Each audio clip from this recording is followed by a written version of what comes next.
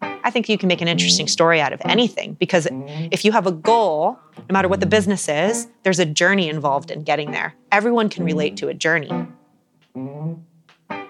That was Lauren Fleshman, co-founder of Picky Bars, and these are the Brandwagon interviews.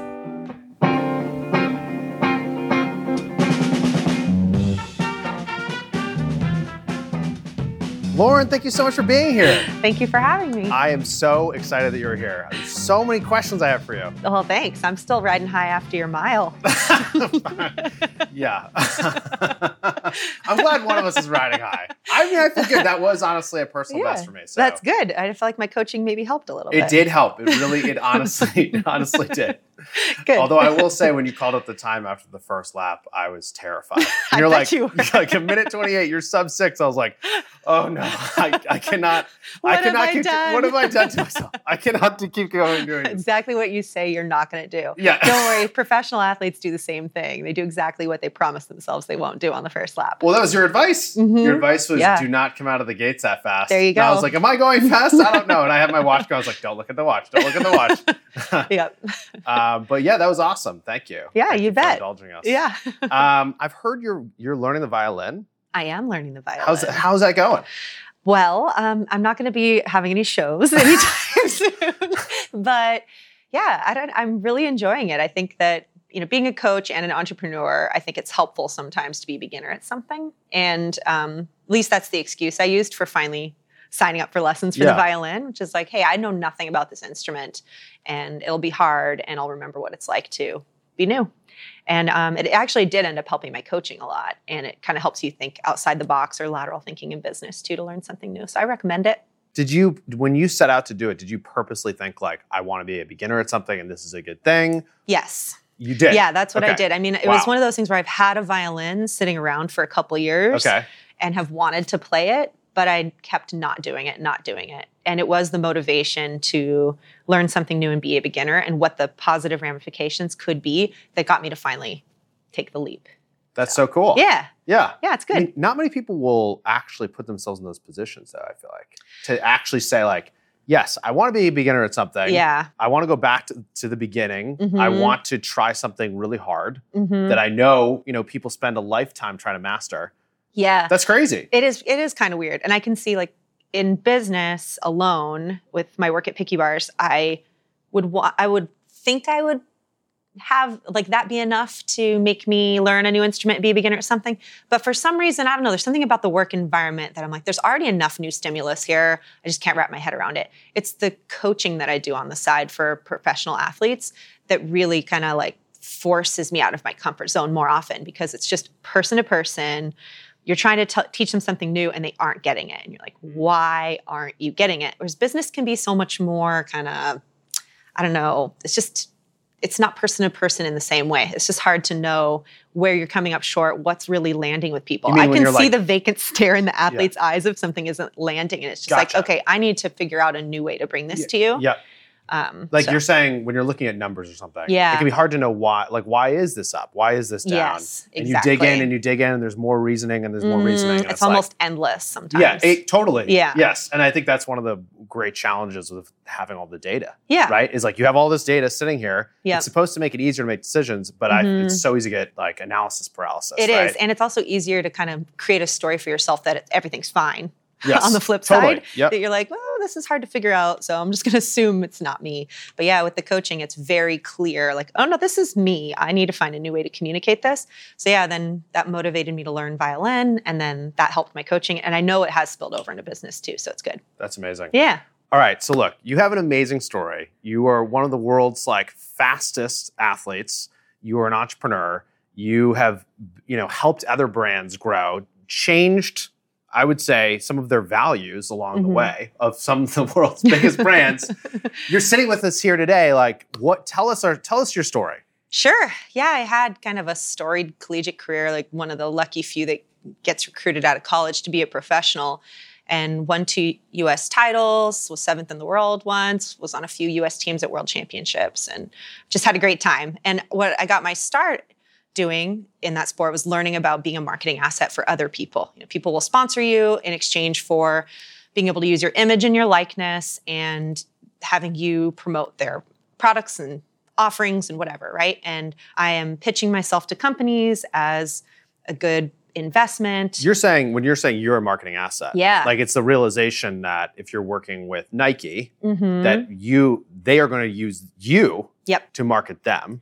Yes. So for me, that's a weird thing, right?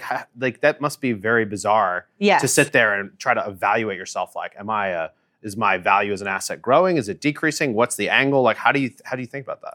Yeah, well, in my sport, you're never more valuable than right out of college because the collegiate system has this kind of whole machine of marketing around it. Sports information directors and universities pumping out stories about their sports teams in order to drive more applications, right? But as soon as you graduate, the sport of track and field, along with most individual Olympic sports, it's like people only care once every 4 years. And so the reporters don't really care. People aren't writing stories about you. So for each year that you're out of college, you become less and less valuable in a way. There's always like somebody who's slower than you right out of college who has more of a more relevant recent brand.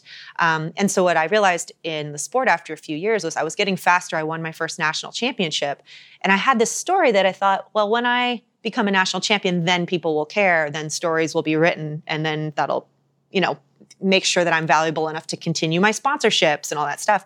And it just didn't happen. It was like crickets. You're like, wow, I have to take control of my own story. I need to find ways to put myself out there. I can't be waiting for a reporter to knock on the door. And that realization and taking having the courage to dive into that and lean into that really set me up for everything else that's come. That's a huge realization. Yeah, big time. I feel like there's so many people, this happened to us actually early days, where you make something and you put it out on the web and you're like, is never going to find it? Yeah. They're just going to just come across it now? And we're like, I remember being terrified of what we were writing our first copy on the website. Yeah. Because we thought like, oh, if we say something that we can't deliver on or isn't exactly right or whatever, and then no one saw it. So that realization that you have to actually tell your story. Yeah. And that there might be an amazing story there, but if you're not telling it, what does it matter? Absolutely. And at first it kind of felt not fair. I was like, I don't want to have to tell my own story. Yeah. I want people to just come and figure it out and whatever. I think that I just thought that's how stuff worked.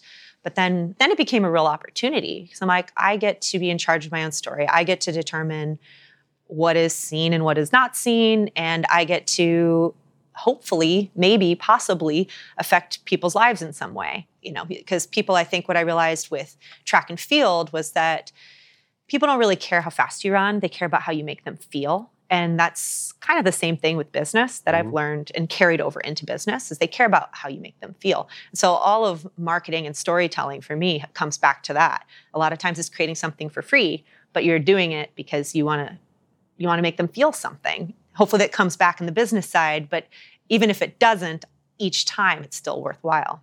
So even though you were busy training and doing the best races of your life and winning national championships, in that busy moment, you kind of realized, I have to tell this story and I have to help people feel something because of your story. Yes. And so my contract with Nike was up for renewal. I was out for maybe 3 years out of college and national champion and thinking, wow, I've done it. Yeah, that like the I dream. should get a great next contract. Yeah. This will be great. And I was like realizing that it wasn't that simple, that there were always going to be a new crop of collegiates coming out. So so you are winning national championships. You have these relationships with companies. You're doing everything you thought you should do. And you're also so busy and you figured out that you have to tell your story, right? Yes. Well, first what I thought I would do is try to initiate change from within the biggest sports brand in the world. So I sent a 2 a.m. email guessing the CEO's email address based on a pattern of people's email addresses who was emailing regularly at Nike. It was just like, oh, let me put that formula in with CEO's name and see what happens.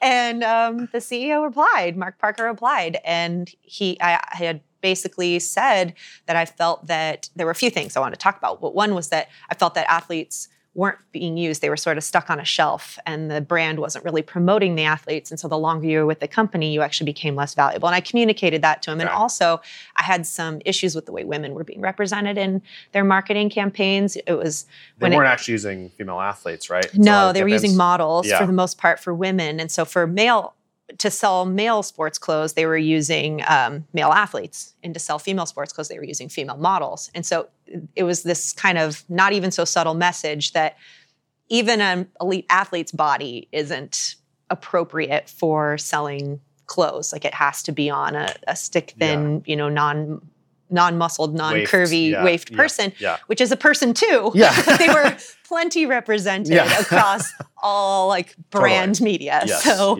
I just felt like, hey, you're already paying these people. We're on the payroll. Why not put us in the ads? And it can help create at least one other type of body. Or if you go across track and field, there's a broad diversity of body types in track and field with the throws, jumps, and sprints and distance events. Like you have a huge opportunity here.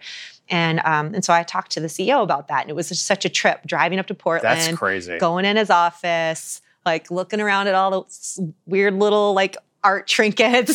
I mean, like what planet am I on right now? And I had a really positive experience with my meeting with him, and stuff changed. Like From one meeting? Yeah, one meeting, stuff changed. And, not everything changed. And I would have a later meeting years later where things didn't go as well. But in that particular moment, I felt like a person can make a difference. I ended up flying to Kauai and being part of their first ever Nike women's catalog featuring athletes. Wow. And had my own little Nike commercial, 15-second spot for a little while. And I really wanted to be a face for the sport, not because of just like wanting people to know who I was. I mean, there's a part of everybody that wants recognition, I think. But there was something deeper than that, which was that I really wanted to make a positive impact on girls coming up through the sport and kind of helping them avoid some of the pitfalls of eating disorders and other things. And I was like, if I can have a platform, I can make a bigger difference there. And all I wanted was the company that was sponsoring me to kind of help me with that. And they were already paying me. So I was like, why not? Yeah, I'm here. I want to do it. That is amazing, first of all. Yeah. Well, thanks. Yeah. And it seems like, just to play it back, like you basically realized the story that they were telling was not the right, true story. Yes.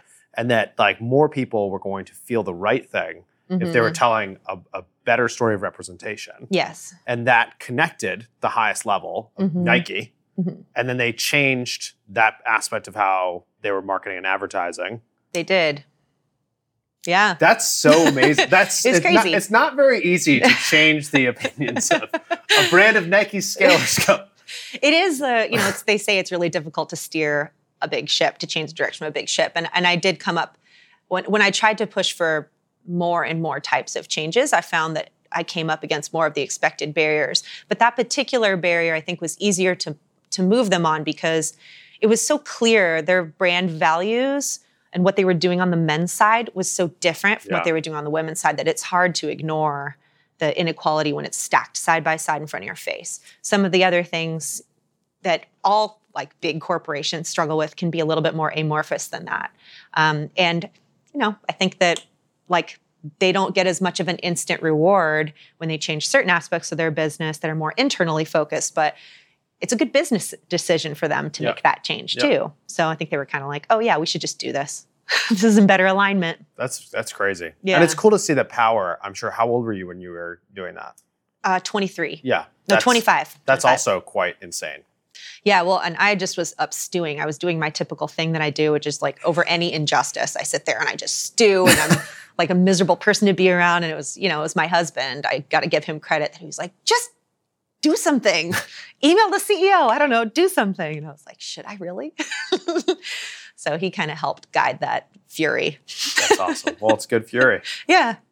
So one of the reasons I'm so excited that you're here today is you're such an incredible storyteller.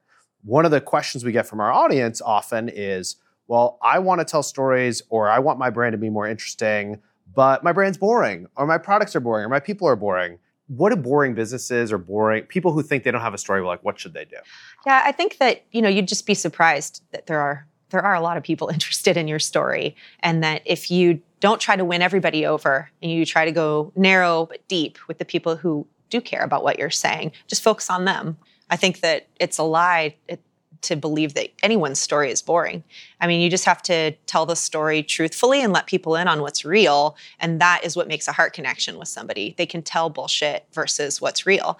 So I think that the big leap for me was when I decided that I got to decide my story was worthwhile versus, oh, when I reach the Olympics and win a medal, then my story is worthwhile. I just said, no, my story is already worthwhile. I decided it was worthwhile and started telling it. Now other people think my story is worthwhile. You said my story is universally worthwhile. It's not. 15 years ago, people would have said, no, your career is pointless until you win a medal. None of it matters, right? So I think that I would just encourage businesses to lean into their story and lean into the failures. It was actually the telling of my failures by someone else's ideas of approval that connected with people the most. And that's what we do at Picky Bars too. The things that didn't go as planned, because that's relatable. Most of the things we do don't go as planned, right? And then when you do have victories, people have been along for the ride with you and they're rooting for you and they want to celebrate with you. I think you can make an interesting story out of anything, because if you have a goal, no matter what the business is, there's a journey involved in getting there. Everyone can relate to a journey. And that's what I did. I was, from what, a lot of listeners of this show might think, like, how could you possibly have success starting an advice blog for runners and telling stories about this obscure 5,000 meter race distance that you travel around doing? Like, why would anybody read that? But the people that did really enjoyed it, and they shared it with other people they knew would care. And so it spread person to person in a very direct way with the people that it would have been really hard for me to find with targeted advertising. That just was direct. Because it was so focused. It was so focused. Yeah, absolutely. And the reason that I started to do it was because I was fortunate enough to sign that second contract with Nike. It was a 6-year deal. But now I was no longer naive. I knew that I had to create value for myself and that the media wasn't going to do it, and that I wanted to be valued not just for my performances, but for who I was and the things I said and the ways I made people feel, so that when my next contract came up, I could hopefully still have a future in the sport doing what I loved. And to be honest, like toiling away, running every day and lifting weights or whatever was like pretty lonely. Yeah. So there was an element of it too that it wasn't purely altruistic or something, and it wasn't purely about business. It was community. Like I liked knowing that I was putting things out there, somebody was reading it, people would comment, and it made me feel a little more connected to the running community. And then I ended up learning a lot about the running community. I'm sure. And then also because it's so focused, then the people who care about it, they probably have similar challenges and struggles. Like if they're running by themselves or lifting by themselves or whatever, like they want a community too. Yeah, absolutely. That's really cool. Yeah. So you were running, and then I know you had some injuries that kept you from the Olympics, which is sad. Yeah, it was sad. Yep. Definitely missed the Olympics by one place in 2008. Yeah. And then I came away with a broken foot that required surgery. And so I was going to be out for about a year. And that actually was the moment when I really went. I doubled down on my blogging. I created a new web refresh, and I started a business. And that's when Picky Bars was born. I also started creating a book. Like I kind of just went crazy and was just doing 4 different things. Yeah. It's like, I'm going to be out of the sport for a while. I need to use my brain. I want to learn something else. Like I fully expected everything I did to fail at that point. I expected Picky Bars to fail. I didn't expect to find a publisher for my book. But I thought, I'm going to get some experience here, and whatever I gain, I can use for the next thing. Did you, when you were making and I want to get deeper into everything you just said, but when you were making that decision in that moment and you're saying I'm going to try all these different things, I'm going to basically layer on all these different risks. Yeah. How did you did that to keep busy. You did that, I'm guessing, because to double down on the community, but you weren't really afraid of failure, right? No. And I was doing things that were pretty low risk, really. I didn't go around seeking investment and making big promises and then being beholden to people. I started really small. In creating Picky Bars, it was an energy bar. I didn't make more than I could sell. And when I sold them, then I had money to make more, and I grew it very slowly and organically, which I know is a privilege and a luxury that I could do that. I had an income from another thing, but that's not uncommon with startups, is people have their job and then they do this side gig the side hustle for a while until it becomes, real enough to become your main thing. So I did that. It really wasn't very scary. It felt like I just really assumed it would fail at some point. And I was like, whatever. But you weren't afraid of that. No, I wasn't afraid of it at all. Is that why? Because so many people get hung up, I feel like, in the moment that you just described. You're set back on your career. And you're like, well, I guess I should write a book. I guess I should make an energy bar company. Yes. I guess I should start doing all these other different things. That's often, I feel like a lot of people would go into themselves in that moment and be very afraid of what's next. Yeah. Or afraid of changing direction. It seems like you were the opposite. Like, yeah, I definitely had some moments of fear at first. Like when the surgeon said, 50-50 chance you'll be able to have a racing career again. I just chose not to hear that. And I did have, like I said, I had a massive privilege of still being under contract and getting paid. I wasn't getting paid what I was before, but I had enough to have food on my table and a roof over my head. So I did have the privilege of being able to take some calculated risks and not need any of them to stick quickly. Because I did know that, okay, if none of these stick, I can apply for jobs. I'll at least have something on my resume that isn't I ran around 12 and a half laps around a track or I ran a mile in 4 minutes and 23 seconds. I also learned some stuff about, like food production and marketing and like had to build a website, had to learn like how to take payment from people, like just basics at least, that I'd have something to talk about in a job interview. And so I looked at it as really all upside. And if any of those things worked, great. Then I'd just run with them. And there was a lot of really good intention in those projects that I was doing. And the intention was to improve people's lives in my community. And so I was like, if you can improve people's lives in your community and that works for 6 months and the business isn't viable, you still improve people's lives for 6 months. You know what I mean? Mm-hmm. So it just really did feel like a win-win at the time. And so tell me, what's the origin story of Picky Bars? Like for those in our audience who don't know it, like what is it and how is it different and all that stuff?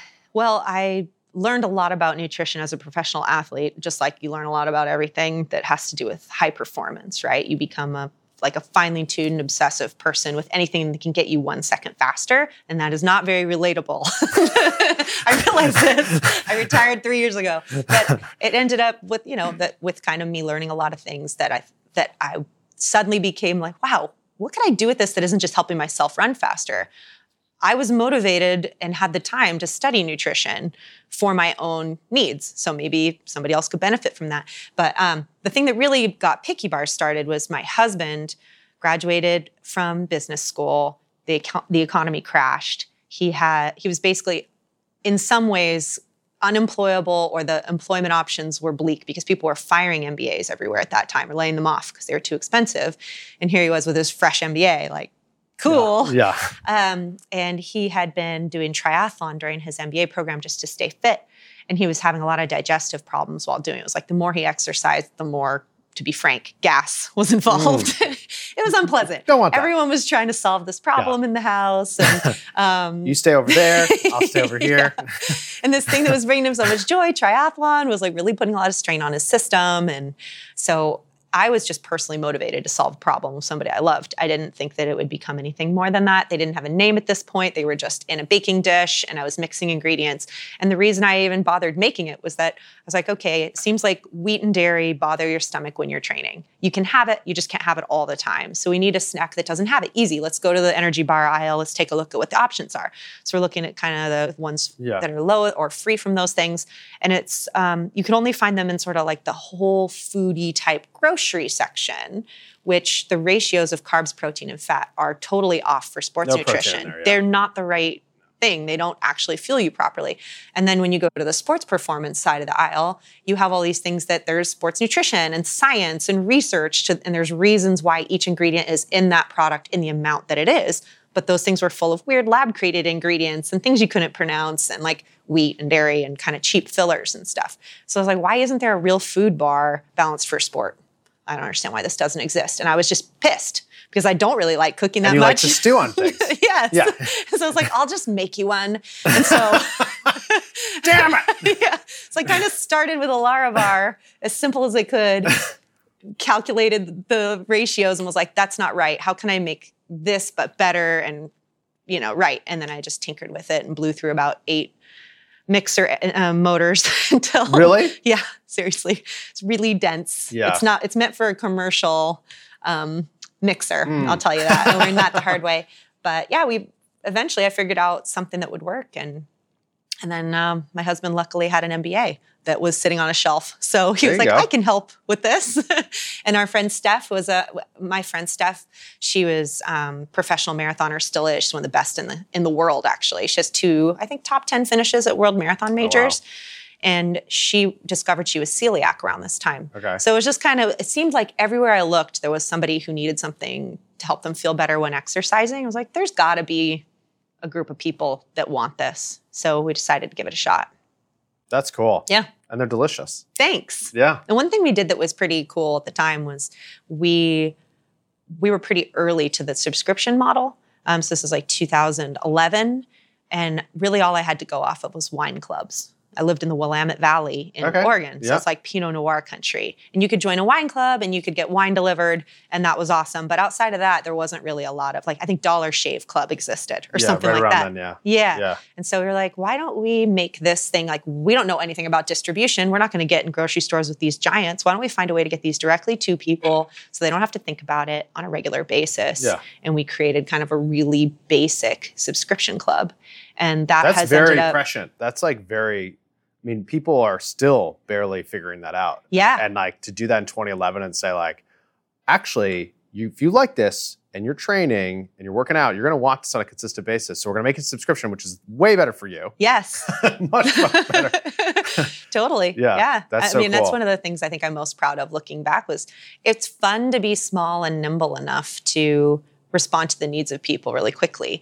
And then I thought I was contrasting that with my daily experiences working within a brand that was gargantuan with Nike, which there's all these amazing, smart people. And so many of them really want to make changes like that on the fly, but it can be challenging because you're working within a big system and they do their best and they can do really great work. And, you know, obviously being bigger has its other benefits, but I had this lovely kind of living in both worlds situation at the time where anytime I got frustrated with big business, I was like, I have this little business and I'm just going to try it. Yeah, that's amazing. Yeah.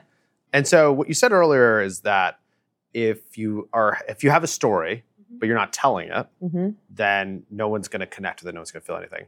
So you end up making this bar, the Picky Bar, delicious, real food for athletes. How did you figure out how to tell the story? Like, how did you differentiate this? Yeah, so what I really did was I focused on doubling down on my own personal blog and the free content that I was providing for people in my community so that they were getting a direct benefit from me. And then I was only 1 degree of separation from Picky Bars. So if they connected with me, they would be able to connect with Picky Bars. And you just knew that.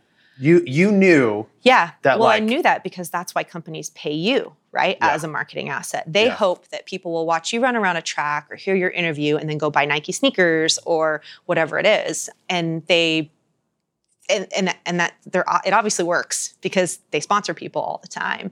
And actually before I made Picky Bars, I had this little sponsorship with Power Bar and I was starting to figure out business at that point and figure out marketing. And I really wanted to contribute in a more meaningful way on the nutrition side with them. And I reached out and I had kind of these ideas and like this, the company. You were stewing and you had ideas. I did. Yeah. And the company wasn't really built to take inbounds and pivot and change and do anything like that. They were like, here's our ambassador model. You fit into that bucket. This is what we need from you. And I was like, you have like gold mines in here with all your athletes if you could figure out how to use them. So once I started my own business, I was like, I can be my own marketing asset. Like, why sell somebody else's product when I could sell my own product with the work that I'm doing? And I can tell that story more directly. So the brand of Picky Bars and my personal brand have a huge Venn diagram overlap in the middle. We aren't the same person because the business needs to be able to survive outside of me. But as far as just values go, things I put out into the world, themes about life, and it's something anybody could do in their content. Like, what are your values? And how do you figure that out? How do you figure out what your values are in a like crystallized way? Yeah, so I guess what started for me was, why do people like me in this sport? The people that follow me, why do they follow me? Why do they care? And I did a bunch of brainstorming around it. Like, why do they follow me instead of so-and-so? Yeah. Right? And what I sort of realized was that I feel like, and I don't know this for sure, you'd have to poll people, my gut was that I was a person who cared about performance, but I didn't take myself too seriously. Like, I was able to be irreverent and connect with people. I wasn't elitist. I didn't have this kind of elite athletes are here and then Joe Jogger's over here. It was like, we're all part of the running community. And that's just genuine to who I was. And I think people pick up on that and they feel seen by me when I'm at events and things like that. And so I thought, Picky Bars can be a nutrition brand. We have bars, oats, and granola now, and all of our branding can be around, it's okay to try hard at stuff. It doesn't mean you have to be uptight. It doesn't mean you have to be, hierarchically put yourself over somebody else to do it. You can have a good time. And so that's the spirit that we pull into the brand as well. So then it's kind of like sometimes I think it is confusing to people in a good way with my husband is putting out information similarly around his values with triathlon post about a big race. Yeah. And I'm doing something about my running or coaching over here, and Picky Bars has something here. It's like someone might not remember if they read about it on Picky Bars or if they read about it on my blog, because there's such a good values overlap. It's just so interesting to me because I think it can be so hard to see yourself and to know like how others see you. Yeah. And it seems like you had to go in this process, probably also by being like a public figure. Yeah. And being used in advertising and being out there at events and all those types of things that, honestly, like every small, medium-sized business should do this. And they should figure out what their values are, and the people inside those businesses should figure out what their values are, and that's how you figure out what brand values are. Absolutely. You start there with your individual values. But it's scary, right? It can be scary to try to be like, well, why are people actually connected with me? Yeah. It seems like I would, just from my vantage point, only having met you today on the track, it seems like you're someone who really cares about making the world better too. I do. I genuinely really care about that. That drives me every day, and I don't know, I feel like if I can do good with the businesses I'm a part of, great. If not, I'm not interested in having my own business. What's the point? Exactly. I'm with you. What's the point? It's too much work. Yeah, totally. But if you can harness it in the direction you want, it's so satisfying. You wake up every day with a purpose. You get to scale your values. Yeah, it's like how I feel about Wistia. I love what I do every day. That's amazing. And for us, it was like the moment that we bought back the company a couple of years ago. It was like, well, if we're going to do this, fuck it. You know what? Let's do we're it. Going big, we're doing what we believe in, and we're not going to sacrifice. Yep. And it's like I try to ask myself those questions all the time. Like, is this still fulfilling for the way that I want it to be? Like, am I living the life I want to lead? Are we building the brand of the company we want to build? Yeah. That's the point. That's the point. Yeah. As soon as you lose that, the business loses its fire. Yeah. And I think if it's not like compelling to you, it's not going to be compelling to somebody else. Yeah. So that keeps me going. I think the other thing that was kind of interesting to learn was that near the end of my second Nike contract, I wanted to start a family. And that was really incompatible. It's been all over the news. New York Times, there's been a lot of stuff about it. It's really incompatible with the traditional sports industry and the way contracts were written and everything at that time. And not just with Nike, but pretty much every major brand. And I just didn't get it because I was like, what you're trying to do is sell apparel and shoes. And so, having a kid is not a part of every woman's journey and man's journey, but it is a part for a lot of people. And so this is really just an opportunity for a different kind of storytelling. But somehow this model views that as worth $0.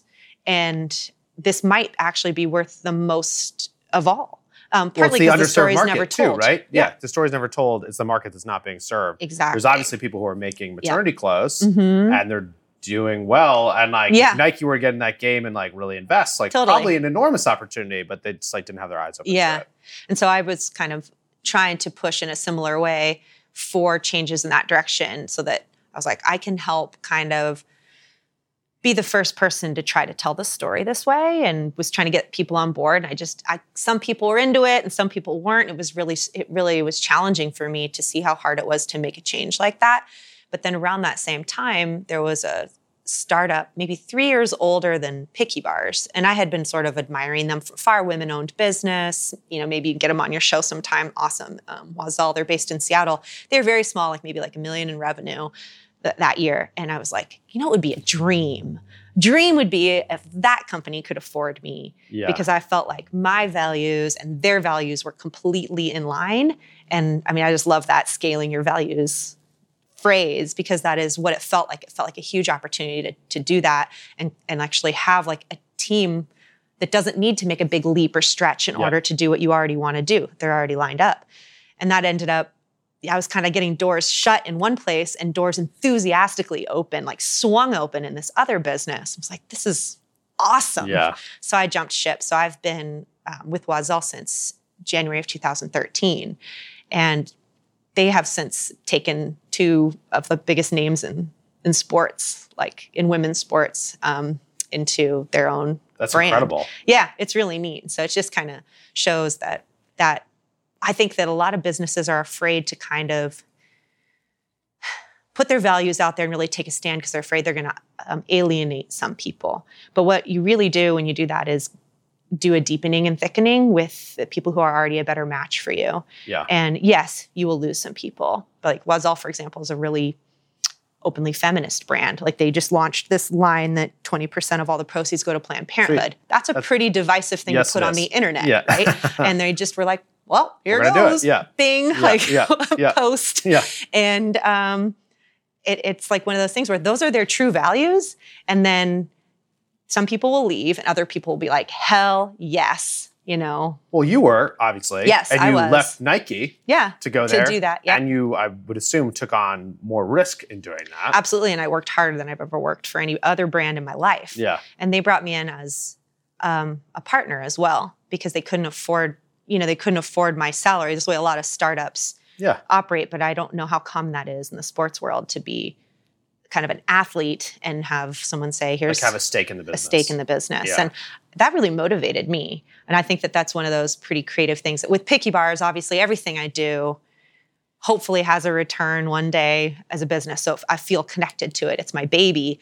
But Oiselle was the first brand that it wasn't mine. I didn't create it where I had a similar feeling. And it challenged me to be like, what can I do to help this win? How can I use my skills better or whatever? And comparing that to just like a regular sponsorship deal, it was night and day. And it kind of makes me think about that as a business owner with Picky Bars. Like, how can I incentivize ambassadors differently or employees differently? Because if they feel that sense of connectedness to the business, they're going to work harder and smarter and all that. Yeah. So, and bring more of themselves to work every day, which is sweet. That's awesome. Yeah. So you have Picky Bars and you have Oiselle. In both cases, your values align. Yep. Picky Bars incredibly deeply. Oiselle, it turns out, also very deeply. And then you need to market your values as you market these businesses. As you are an ambassador, how do you actually do that? Well, in Picky Bars' case and Oiselle, there's a lot of overlap, not surprisingly, since I'm involved with both. But we both businesses, a big value is come in here, we love you.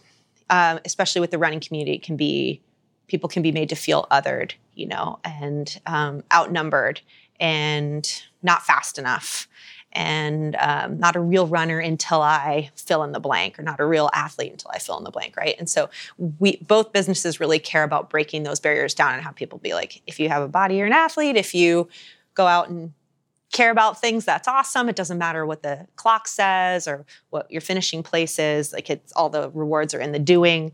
And so those are the kinds of stories we tell. We make sure that we tell a variety of stories from a variety of people from different races and ethnicities and body types and geographic locations and economic situations and entry points to sport, right? Like, some were later in life, some were in as kids, and making sure that those stories are represented and create a chorus of like, come in here, we want you. And I know that can sound a little bit different than narrow and deep, but it really is more about it.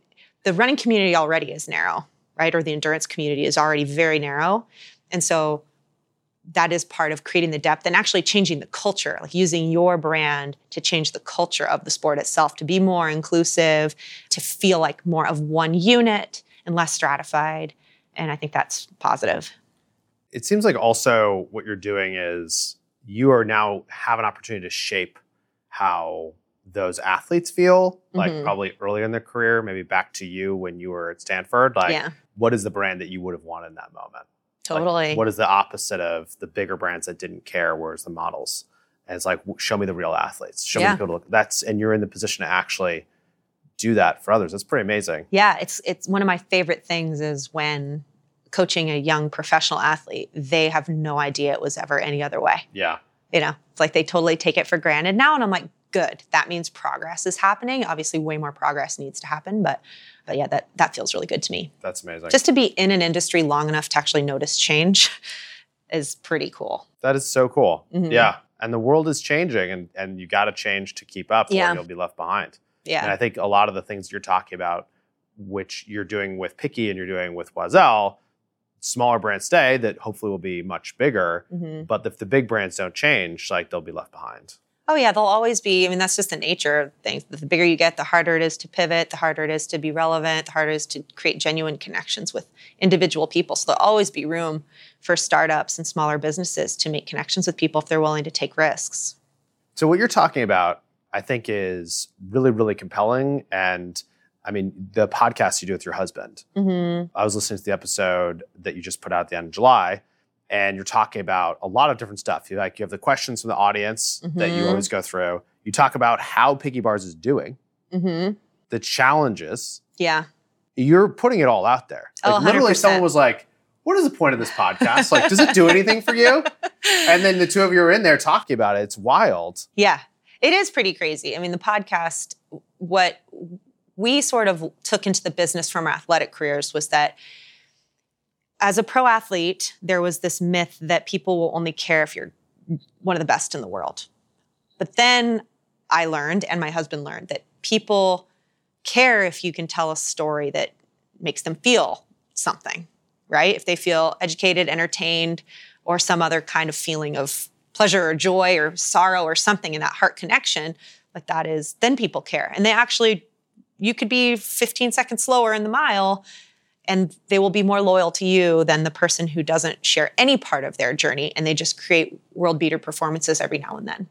And so we took that into business, and we thought if we can keep people connected to the journey of Picky Bars and use this business, be transparent about our business so that our customers get inside looks into our struggles, our mess ups, and the things, like even just being transparent about how we market to people. They will be along for the ride. Like they'll feel invested in this company, and ideally cool if they buy more stuff. But even if they don't buy more stuff, they will be on their radar. Maybe they'll tell someone who might buy our stuff or whatever.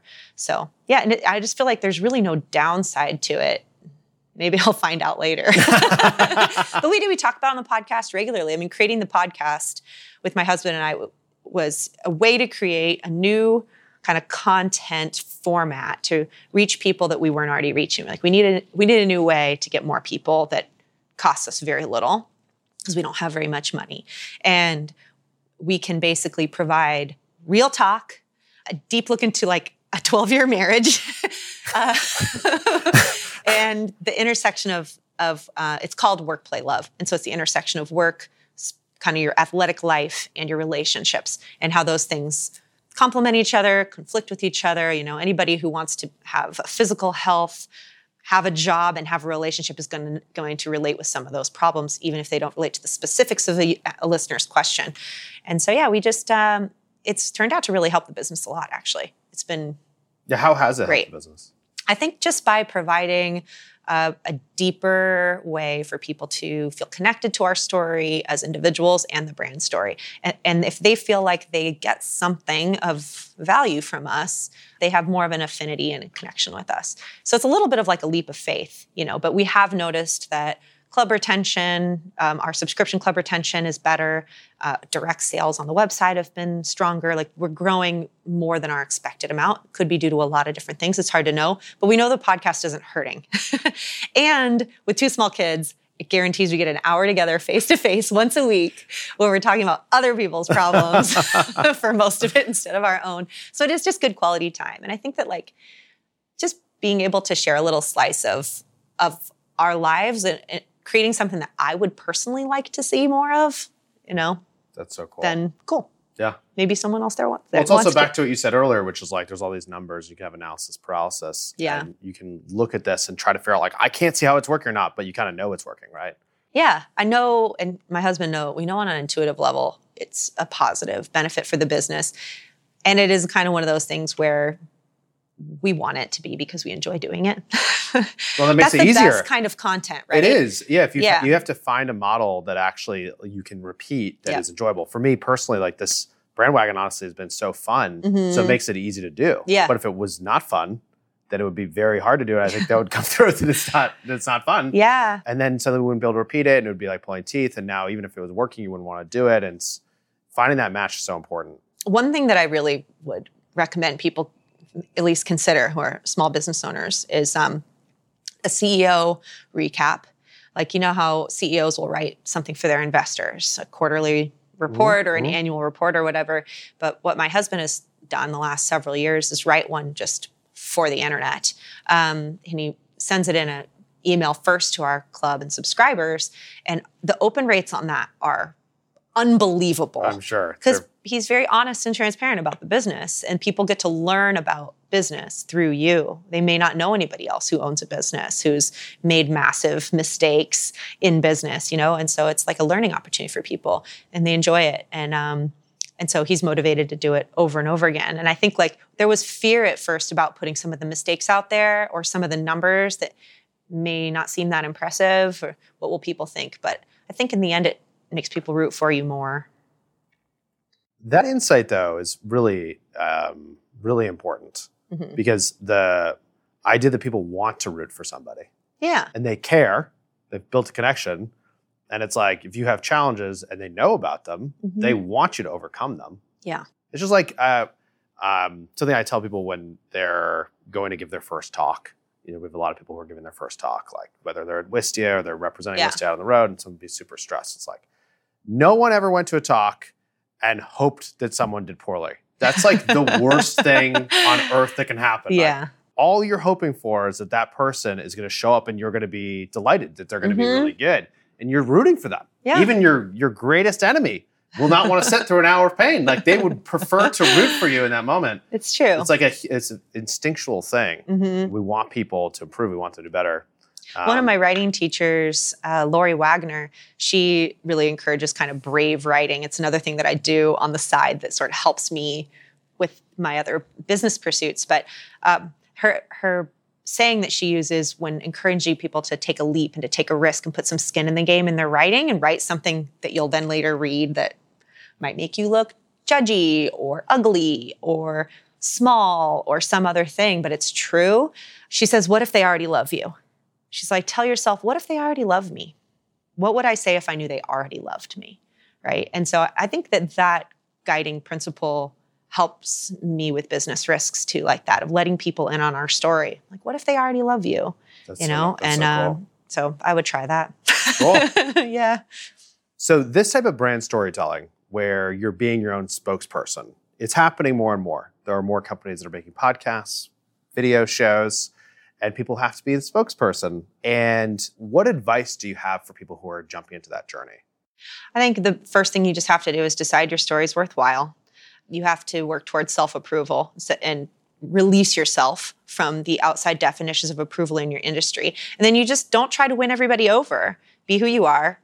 Get narrow and deep with people who resonate with you.